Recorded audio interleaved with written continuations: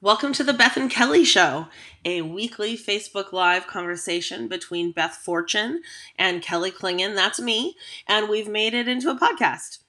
Beth Fortune currently serves as Education Director at Wintergrass, the National American String Teachers Association Board, and Chair of the National Council for Orchestral Education. I currently serve as Education Director at Jazz Ed, the Washington President at Jazz Education Network, and Jazz Curriculum Officer for Washington Music Educators Association. We have a platform and we really want to leverage it for positive change. Please hit us up. Let's have a conversation and let's move our practice as music educators forward.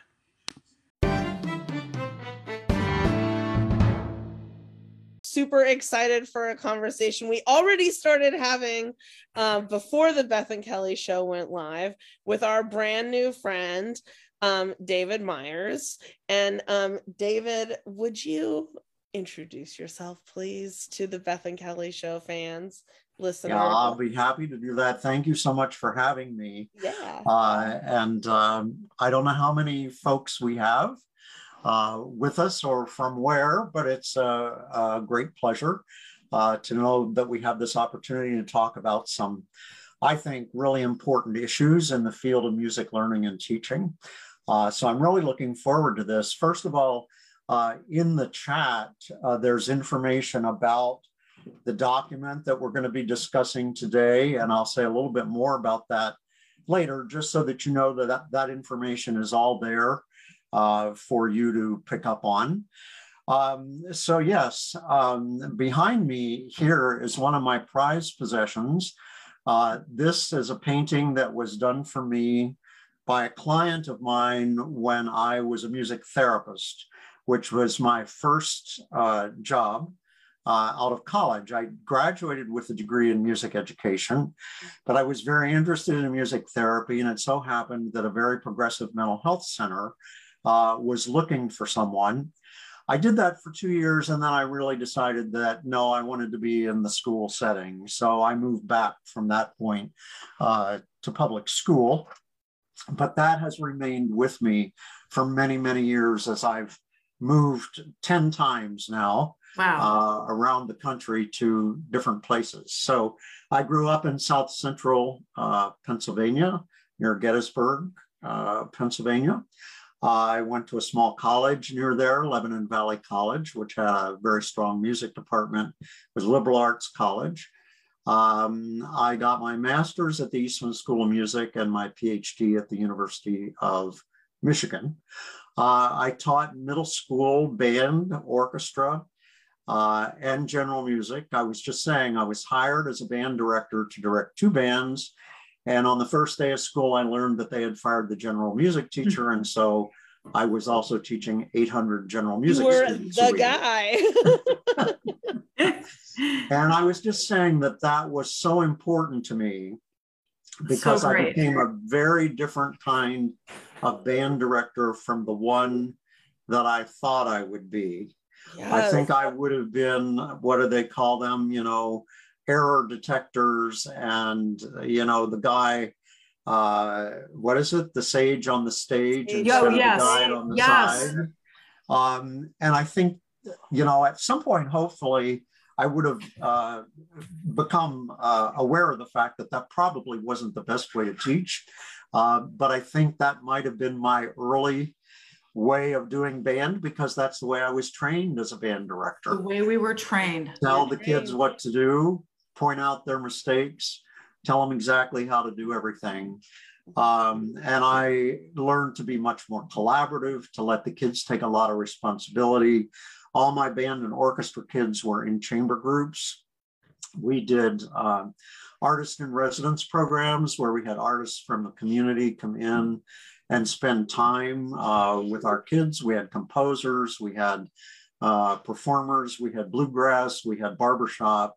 We had one of the first electronic synthesizers that was sold for educational purposes. I doubt anybody here is old enough to remember it, but it was called an EML 101, and it opened up like a suitcase. It had 4 oscillators, And of course, no computer. It was all turning knobs. So kids were learning about amplitude and all the qualities of sound. And we were doing all kinds of things like banging around inside the piano and then recording it and altering the sounds, so on and so forth. Anyway, it was great fun. I also had a jazz ensemble, which I loved. We did a lot of improvisation work in that jazz ensemble, mostly based on 12-bar blues because of where the kids were in their learning. But it was a great experience. After 10 years there, I went to Michigan to do my PhD, taught at the University of Wisconsin-Madison in the education school, which was not a good fit for me because I'm a musician.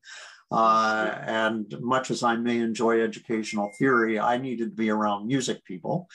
So I had an opportunity to go to Georgia State University in Atlanta, where I headed up the music ed program and developed a lifespan learning program to get students to think, particularly graduate students, to think about working in senior centers, working in community centers, even applying music learning and teaching to their church choirs or whatever it happened to be.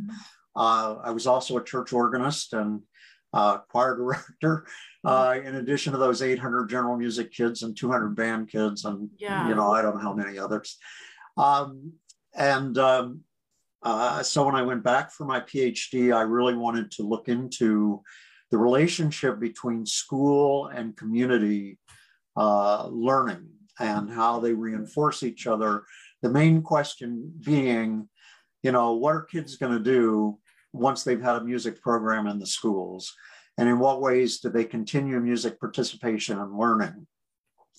Which led me, of course, to really think about what could we offer for novice adult music learners. Some of them, those music learners who tried to take piano lessons and got their fingers snapped when they hit wrong notes. Right. So this was a really interesting time for me. I did my doctoral dissertation on adult learning and development and how music related to that.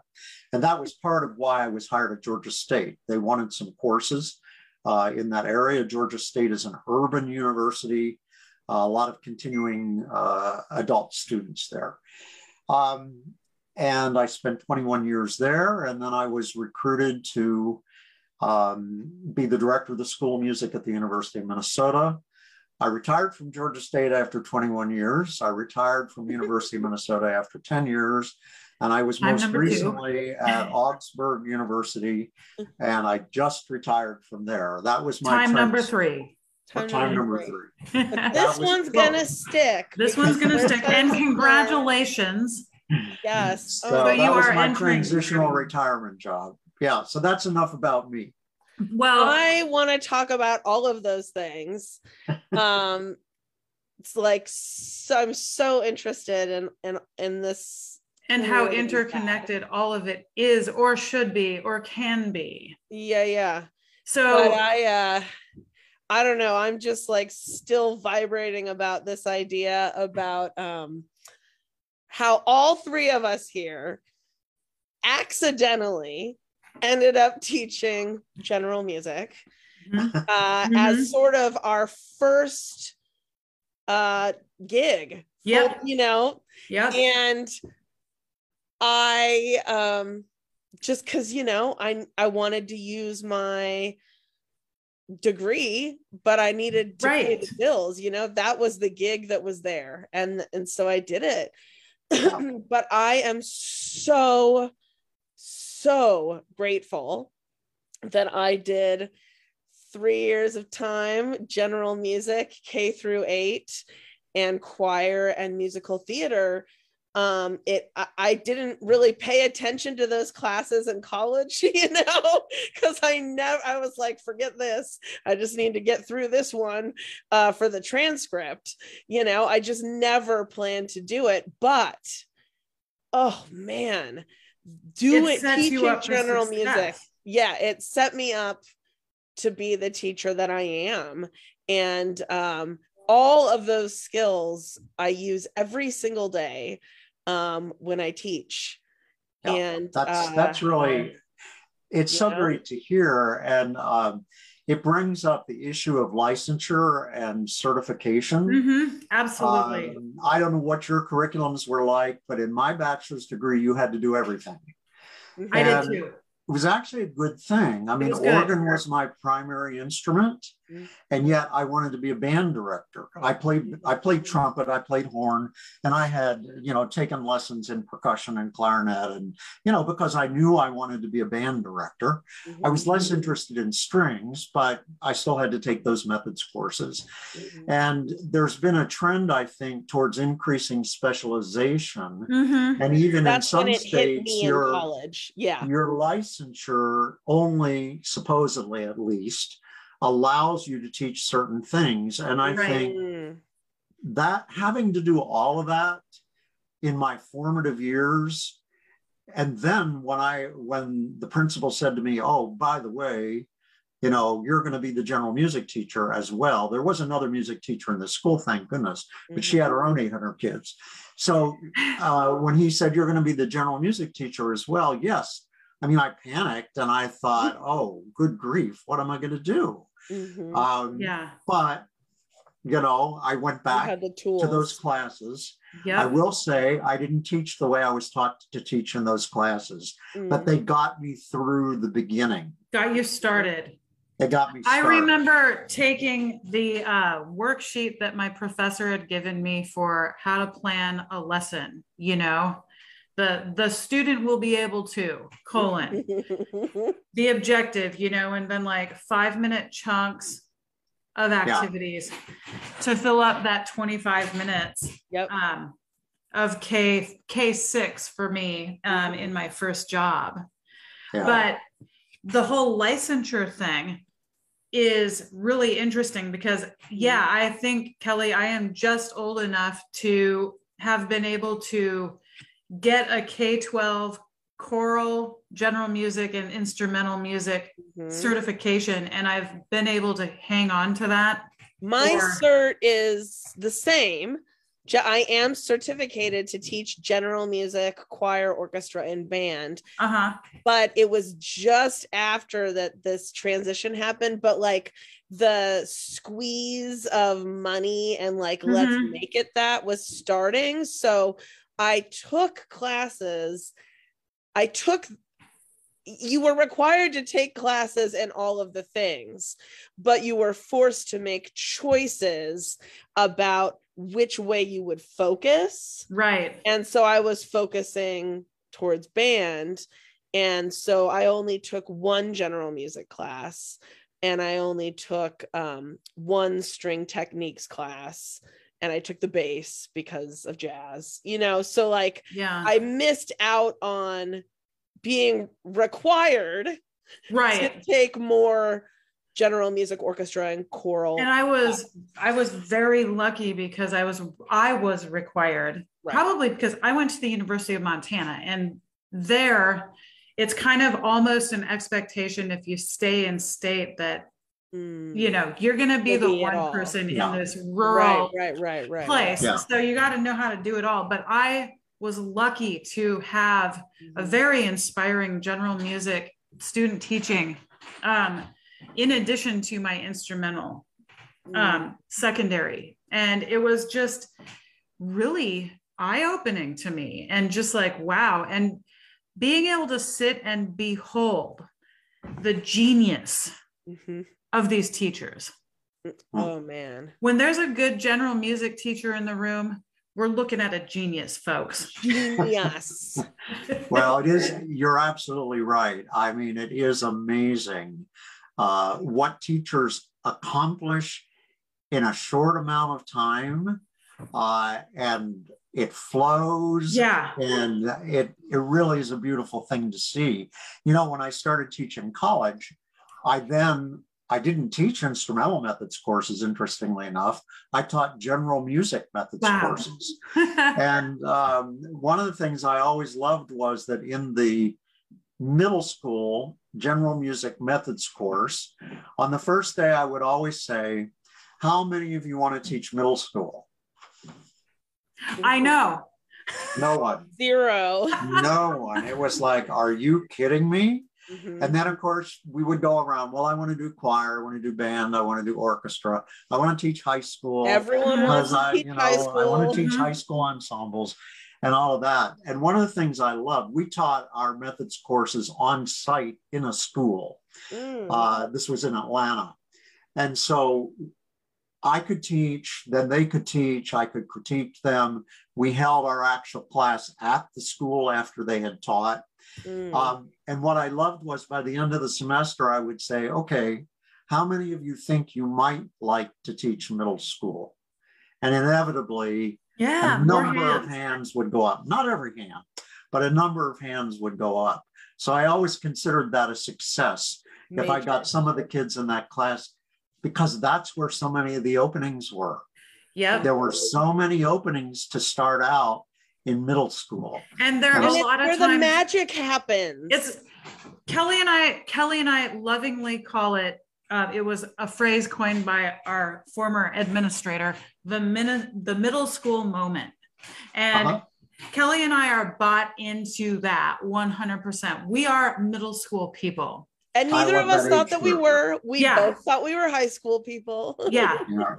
Yeah. And it's just like, it's so brilliant. But those middle school gigs, now Kelly and I are definitely, this doesn't exist anymore really, but Kelly and I were both full-time in, eventually for me, full-time in our concentration. So I was teaching 5 orchestras in a middle school building, which doesn't happen. Okay. It doesn't happen. It's not happening anymore, and I was teaching 5 bands, which was a little more common, right? But still not, and jazz band during the school day and all this stuff. But almost all middle school gigs are gonna have something else thrown in there. And you need to have some different perspectives. So David, this is kind of getting to the point of why we reached out to you in the first place, because Kelly and I, in our incessant scrolling of the interwebs and the socials, encountered a document that you helped write and through a committee that you chair. And this document is, it is called A Manifesto for Progressive Change in the Undergraduate Preparation of Music Majors. And Kelly sent me the link for this document, and both of us were like, dude, check this. We were like, yes. I mean, just simply yes was the word that we said immediately. And because this is something that needs to be addressed. So well, let me ask you, what jumped out at you? I mean, was there one thing, or were there a couple things? What I couldn't really believe, made David, you I be could interested not in believe. I absolutely was floored that there were professors employed at universities who put their names on a document with the word manifesto in it. I was like, oh, snap. I mean, I couldn't believe just that part, because I spent a lot of time thinking about how much Beth and I are advocating for change in the K-12 system, but how you constantly bump up against this idea that we have to be preparing kids for college, which I already have a problem with that concept anyway. But it's hard to present a counter narrative to that when colleges are doing such a prescribed thing universally, that I also think is a problem. But knowing the structures at schools there, and having been previously married to a professor, I know that we can much more easily create change K-12 because it's really just teachers collectively deciding we're going to do this differently. That's all it takes. Just teach a little different in your classroom. Right. But how the change would happen at the college level feels impossible. And it's just like, it for me, like the reason I was like, yes, is because every time I try to crack that nut by myself or think about it, or also even like try to enter into a conversation with people about it, it ends up being this spiraling thing. And I feel like I'm going down the tubes, like I'm like losing ground here. Like, oh, I'm almost hopeless about, is there the ability to make change? And how does undergraduate college preparation of music educators play into this? And then entrance requirements and what have you for prospective music ed students, and what they play, how they play it, the style of music that they are asked to demonstrate, all of this stuff. It just becomes this big spiral. So I was like, a manifesto, this is what we need. Well, I'll tell you, we took some heat for that. I know you did. You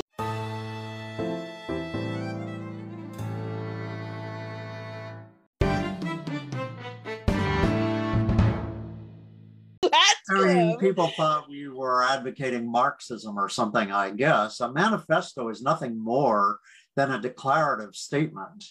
And we could have said a declaration, but we all agreed declaration was not strong enough.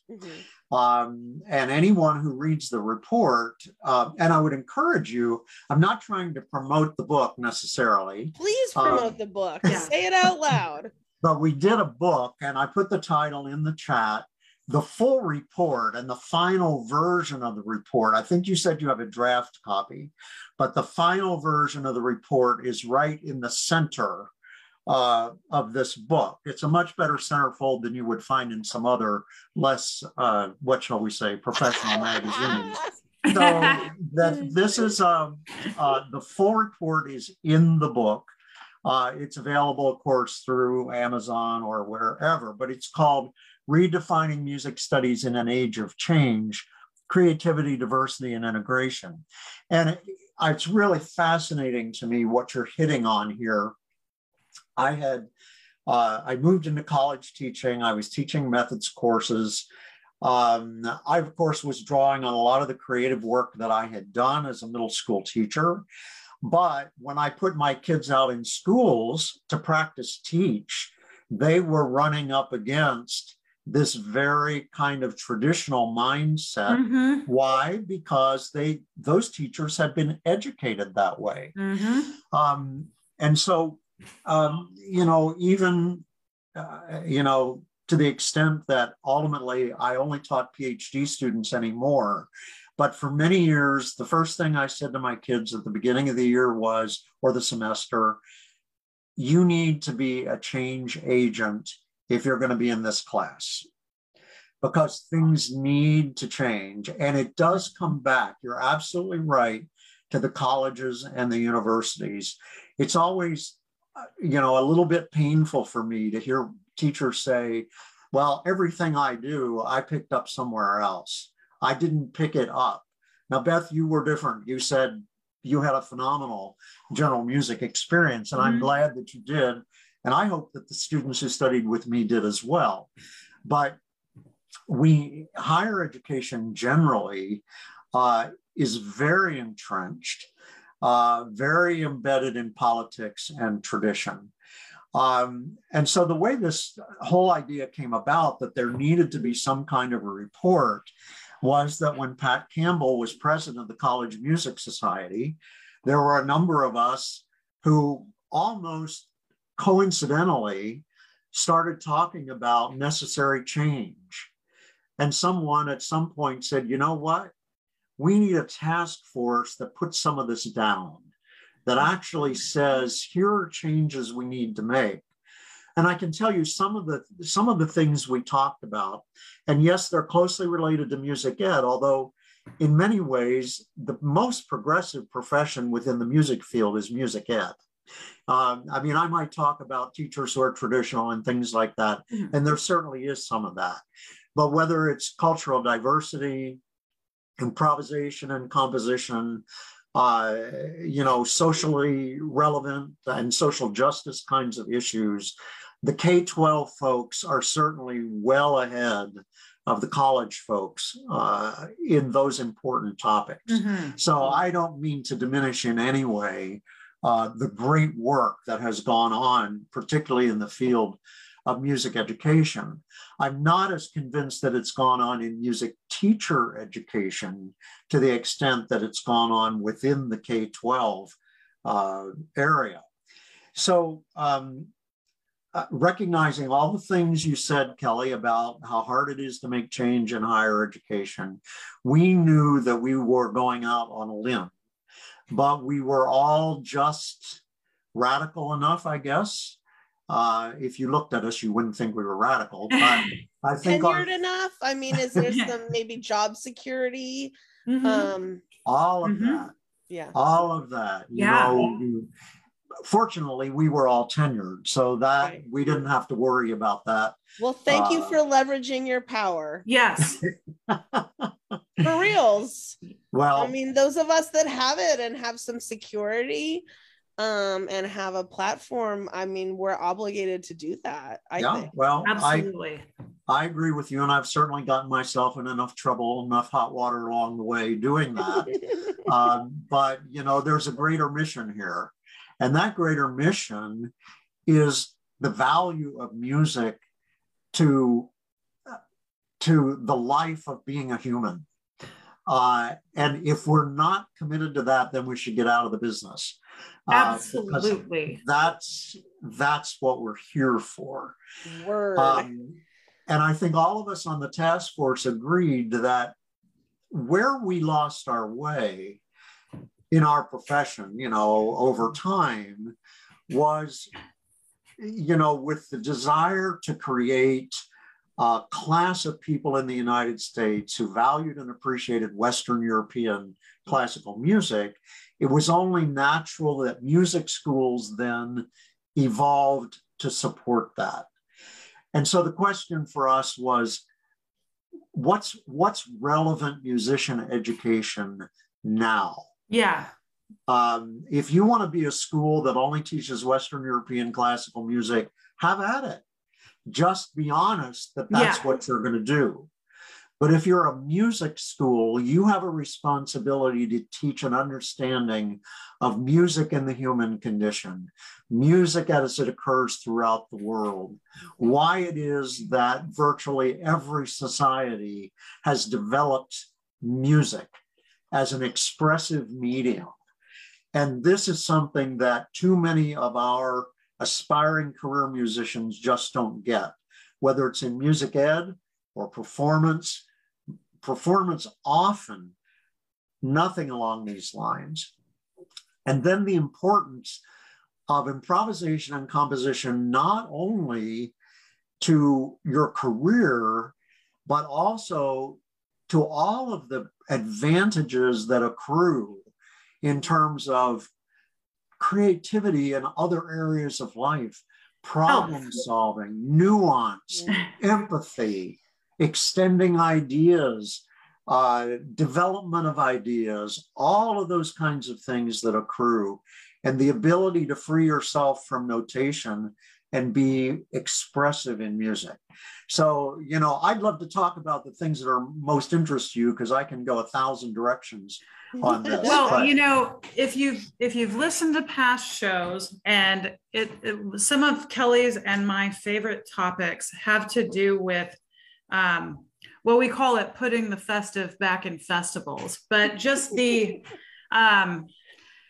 overarching punitive nature of music ed at times, and the learning of an instrument in that traditional, I guess, Western art music style of teaching and learning is punitive It's competitive, and aligning based in perfection. Right, perfection, aligning music with sports, and like making it, in some places in this country, teachers' evaluations are based on how well their ensemble plays at this sports like kind of tournament bit.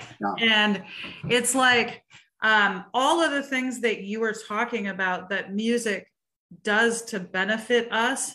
It's the opposite. It's the opposite of what is taught and shown is important in a lot of music education settings. And I'd say all of them at the secondary level. Right. And it's just like, we got to do something about that. Well, it's a self-perpetuating cycle, isn't it? Mm-hmm. Because, you know, we lose that sense of music learning is for everybody.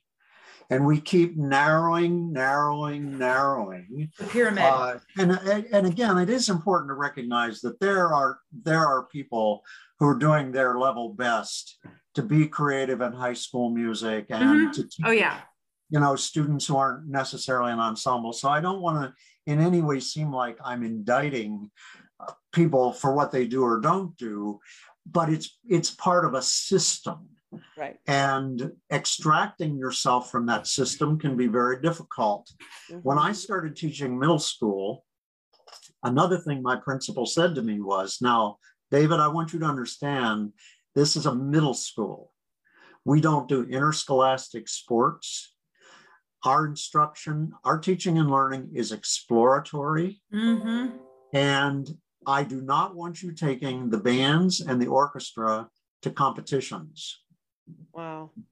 I like that, man. You lucked out. That's an awesome principle.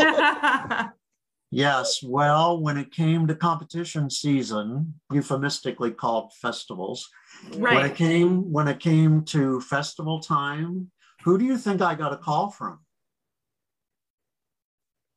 It wasn't the principal. The president of the regional Music Educators Association, chastising me for cheating these kids out of going to competitions, because competition strengthens the drive to be, Kelly, as you said, perfect. Yep. Right?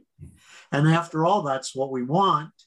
Yeah. So then, as you know, the spiral that you talked about earlier, Beth, you move on into high school, it becomes more competitive. Kids who are wanting to explore, kids who are wanting to create, kids who don't fit the mold, kids who don't want to be in the conformance of marching bands. And I'm not saying, I mean, those kids who want to do that, I think that's great. Yeah, but they love it. That should not be the be all and the end all of what a music program consists of. Then you audition if you want to be a music major, and you get 5 minutes to play your instrument. And God forbid that you're nervous and make a couple of mistakes, because again, this is a competitive school, folks. You don't get in if you're not at the top of the heap. And furthermore, you must play a Western art music piece. Oh, yes. Yeah. So let me tell you something we did at Augsburg University, which was the last place that I was a department chair before my retirement at the end of April. We get a lot of, well, first of all, we're 50% students of color. And you, of course, know that students of color are the most disadvantaged students in terms of being able to take private lessons, having opportunities in their communities. They may not even have a music teacher in their school, and so on. So we have kids who are socioeconomically deprived. And we were getting kids who wanted to be music majors, who were coming in, and they had taught themselves to play through the internet. Or, you know, they played guitar, for example, or they didn't know all of the perfect techniques of piano. Maybe they grew up playing in the church choir. Exactly. Yeah. Exactly. So our faculty said, well, you know what? A lot of these kids have potential, and we think we could actually give them a legitimate music degree. We're not talking here about dumbing things down. Mm-hmm. We think if we get hold of those kids, we can bring them to a point where they have a degree and they can serve their communities, particularly as music teachers, but perhaps also as performers. So we developed a whole different approach to admissions. I would like to get my hands on that course requirements list and those audition requirements someday. Well, we have, I mean, I can get them for you. We have a creativity portion. We don't even use the word audition anymore. We call it a review. Nice. We have a creativity portion where the kids who are applying to be music majors get into groups of about 8 or 10, and a faculty member leads improvisatory exercises that consist mostly of clapping exercises, patching, body percussion, no instruments, body percussion, and we do melodic and we do rhythmic and we combine them. And it begins by imitating the professor as a group, low risk, very low risk, going around the group one by one.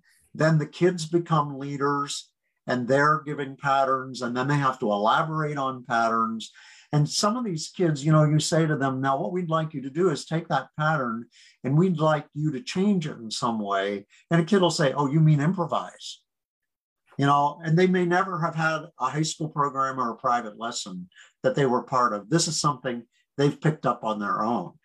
So this gave us an opportunity to discover potential in kids rather than to assess them in a little 5-minute audition on the hardest trumpet concerto they can come up with. The Hummel. Right, exactly. Kelly, I mean, Kelly and I in our teaching at Washington Middle School would, you know, meet together at lunch and just talk about kids. You know, it's almost like we could smell it. You can smell it. You can just feel it. You just feel it with a kid.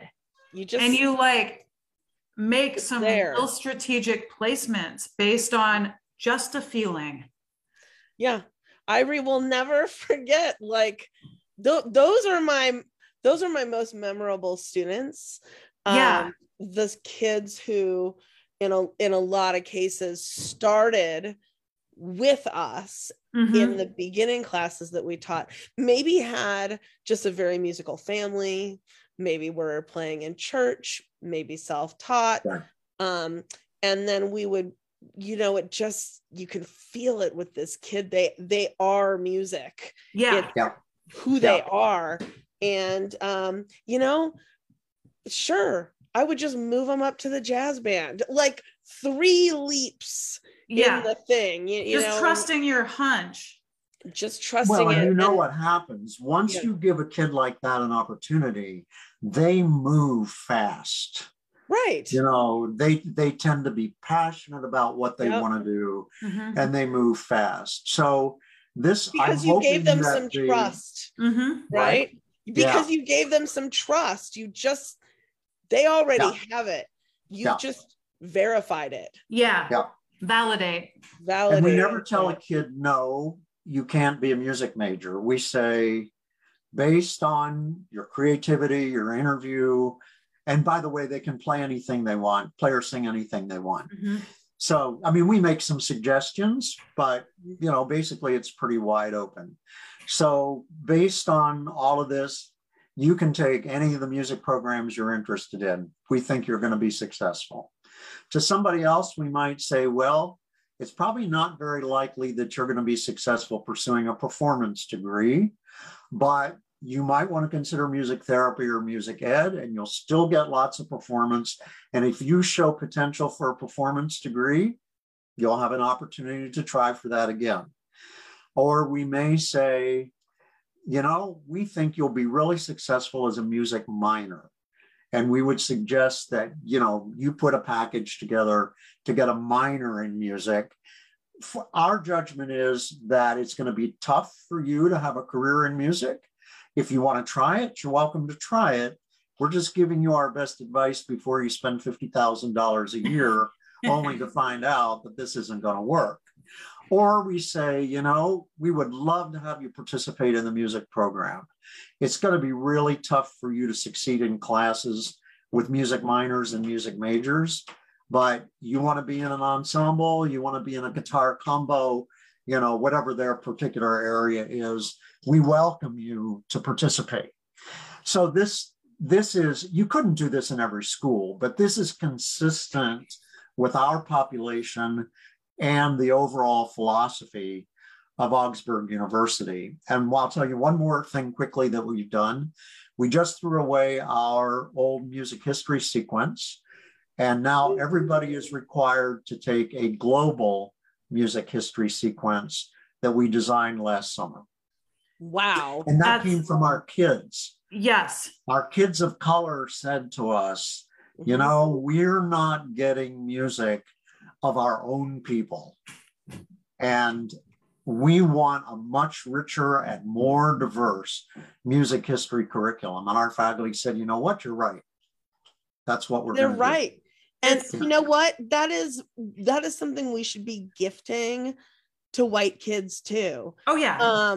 You know, I was just, as you were talking, I was thinking about how much, like, what classes did I take in college that really, that I still utilize? And not a lot of the theory or history core sequence, right? But a lot of ethnomusicology classes that I took, not because like I needed them, they were totally optional. I just discovered that I really liked taking night classes, and so the ethno classes tended to be at night, and so, you know, I just for fun, and it wasn't really fair. I would always like basically set the curve as the only musician in the whole class, you know. But it was I remember then thinking, I cannot believe that this is not required. It is so insulting that this is not required, and feeling pretty outraged that the rest of my cohort would not have any of that knowledge.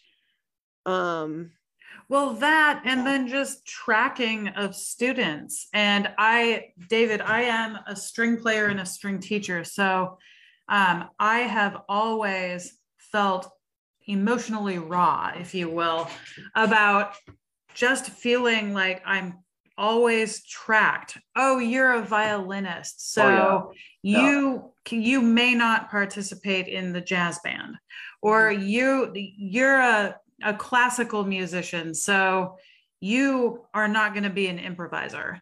And you know, I really made it my business to break that mold, and you know, joined a rock band and played electric violin and all this stuff, and got into bluegrass and all this stuff. And even now I feel tracked as a string playing improviser. Oh, you're into fiddling. And you know what? I'm into all kinds of different things. Well, it's not just fiddling. And in fact, I'm kind of sick of fiddling.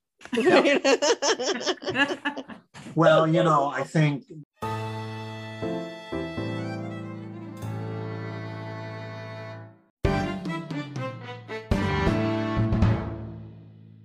in some ways, if we boiled down the manifesto, what we wanted to say is we want the education of musicians to be based in the richness of music as human expression, wherever that takes you. Yes. Wherever that takes you. Now, I'm not talking about trish trash. I don't mean that at all.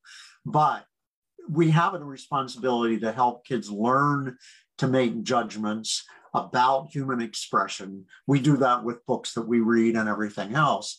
But I think, you know, anybody who reads the manifesto will see that we advocate a couple of things. An option-rich program. Kelly, that's what you were just describing. A program that gives you lots of options to pursue what you want to pursue. And of course, the first thing people say is, oh, but then you'll get out without having this. Okay, well, that's not a disaster. If you need something that you didn't get, then go back and get it. I mean, there are multiple ways to learn that maybe don't always occur within a higher education degree program, or you can do graduate. I mean, it's not a tragedy if there's something that you didn't get. Everybody has to make choices. Another is meet the students where they are. And I've often thought, the manifesto was heavily criticized by the theory faculty. And I think what they were concerned about was that they felt that we were not acknowledging things that are already being done. But incorporating a little bit of rock and pop into your theory class is not what we were talking about. We were talking about integrating diverse musics into theoretical understanding. So what if you began theory in the first year by saying, what music excites you? What do you listen to? What do you love? Instead of 4-measure Bach chorales. What the heck are you doing here being a music major? Why do you think this is something you want to spend your life doing? And then take that and say, okay, so, what? You love Hindustani stuff? Well, let's figure that. Why does Hindustani music sound the way that it does? Or you love bluegrass. How comes bluegrass sounds this way or that way? I had such a neat experience with my young grandson, who's very, very musical, just great kid. And my wife and I had gone to Vietnam, and I had some videos of Vietnamese music. And I was playing these for him, and he goes, Opa, why does their music sound different from the music that I'm playing on my violin? And I thought, perfect. This sounds like a teachable moment for Opa. Why does it sound the way that it does? And I'll bet you we would have a lot fewer kids coming in saying, I don't know what those theory classes have to do with what I'm trying to do. And then how do you get interested in learning about Bach chorales?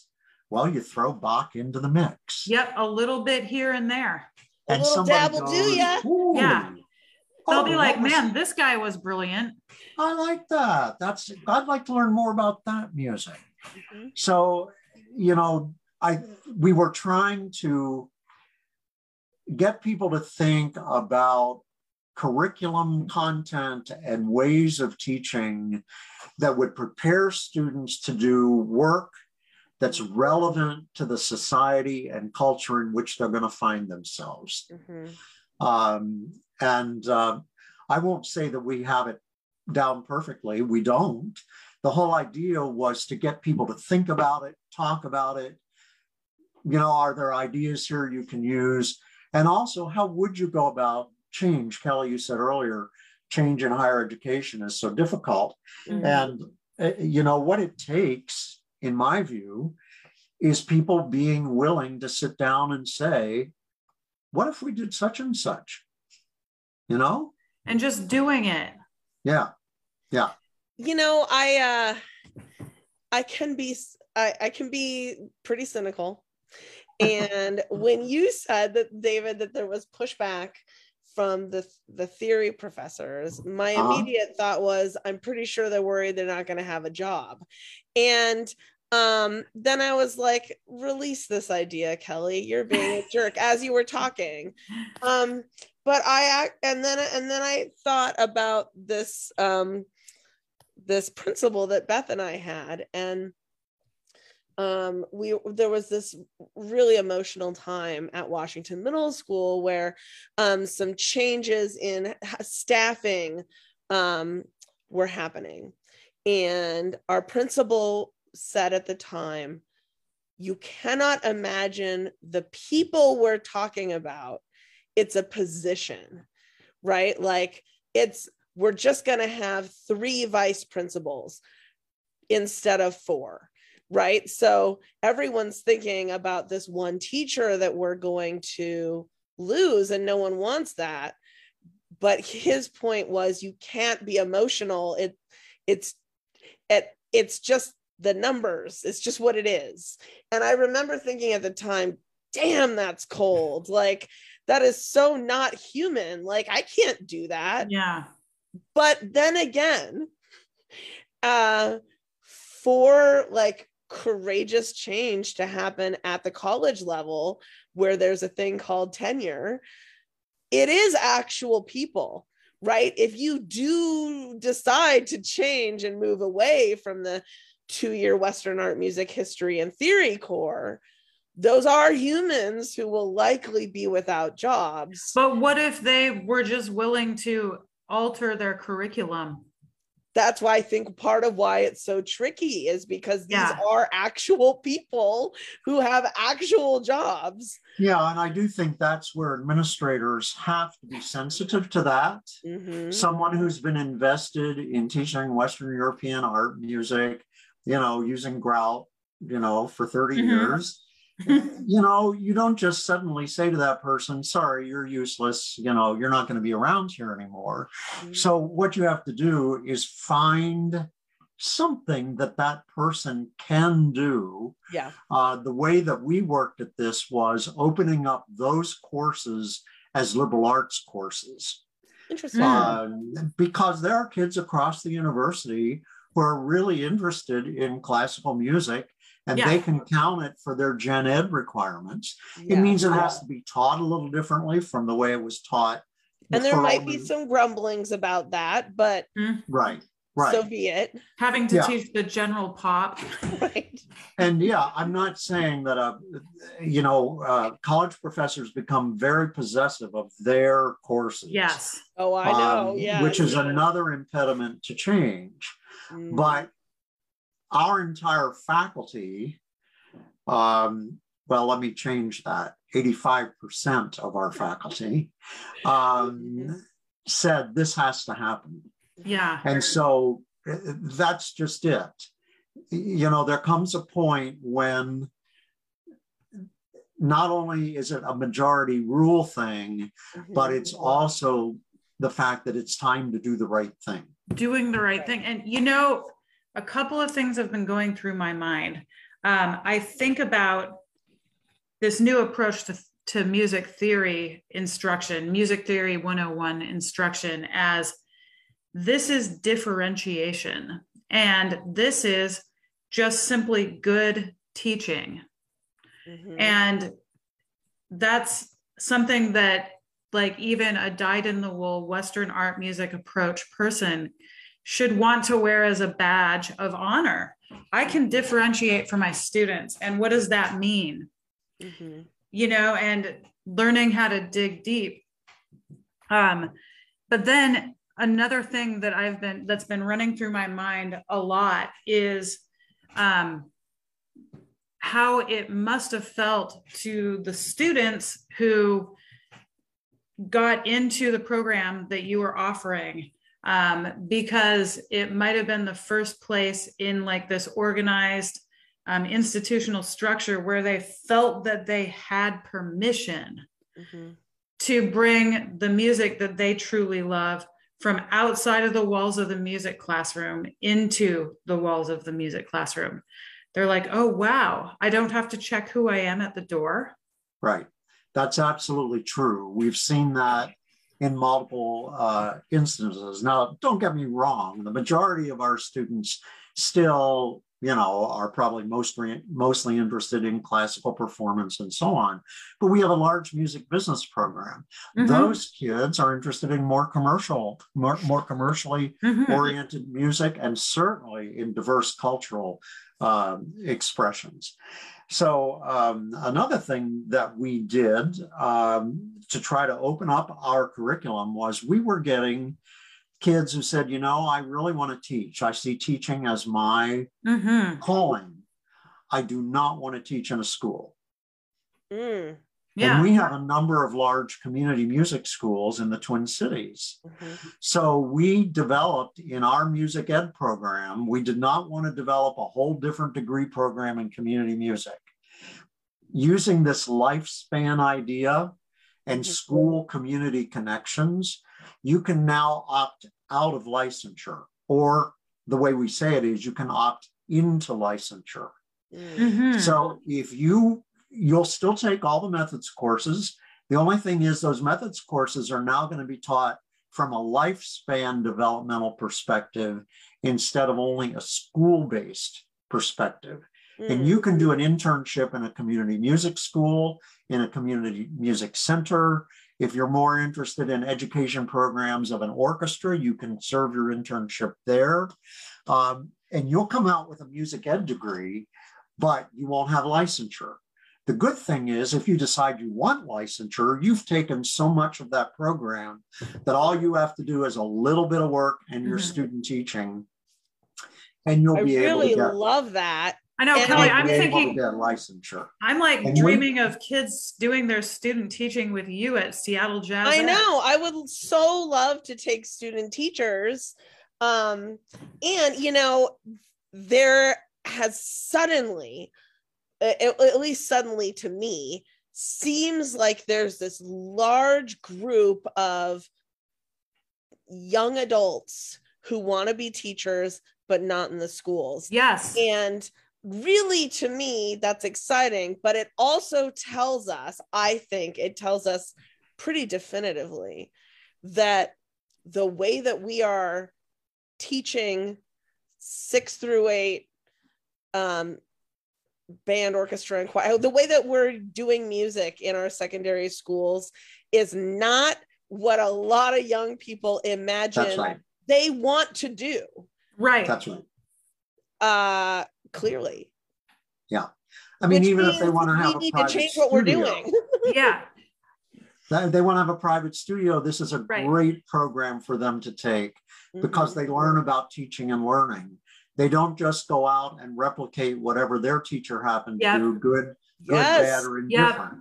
But they really understand teaching and learning. Yeah, we've got a lot of kids very interested in this program, but you know who was not interested in it was the accrediting people from the National Association of Schools of Music. They didn't know what to do with this. And it took us 2 years to finally get them to approve a music ed degree with this non-licensure component built in. But they did. And in the final letter we got, they said, "Thank you for opening this conversation." Oh, and I know that feels like a door for this to be happening other places then. Yeah. And I know that there are other people around the country who are interested in doing this if they can overcome the resistance in their own institutions. Oh man, there is so much to unpack. And it's just like I know that like I am feeling so much more hopeful. It's like the spiral, the whirlwind of just thinking there's nothing we can do about this. There's just simply, you know, whatever. It's broken and we can't fix it. And that's been the answer all these years. It's been the answer. And here we are. And I'm like feeling pumped up. I'm feeling like there's hope. I'm feeling like maybe inch by inch, we're going to move this boulder down the trail a little bit. Well, there are lots of people who clandestinely say to me, "Oh, this is what we have to do." But as Kelly, as you pointed out in the very beginning, it takes a lot of, I guess, chutzpah or willingness to realize, you know, it's not going to happen in a day. There are so many changes I still wish I could be part of, but it's time for me to move on. I'll do it another way through writing or speaking or whatever. But I think the younger generation of professors now wants to do this if they just don't become enculturated into the system. Where somebody says, well, if you're going to get tenure, you'll have to do it this way. If they can just not get sucked into that. This is so there's always advice. Hope. There's always hope. And it's There is just some hope. Thank you for opening this window for us. This was exciting. an amazing conversation. Thank you. Wow. I'm really My excited. pleasure. Thanks for having me.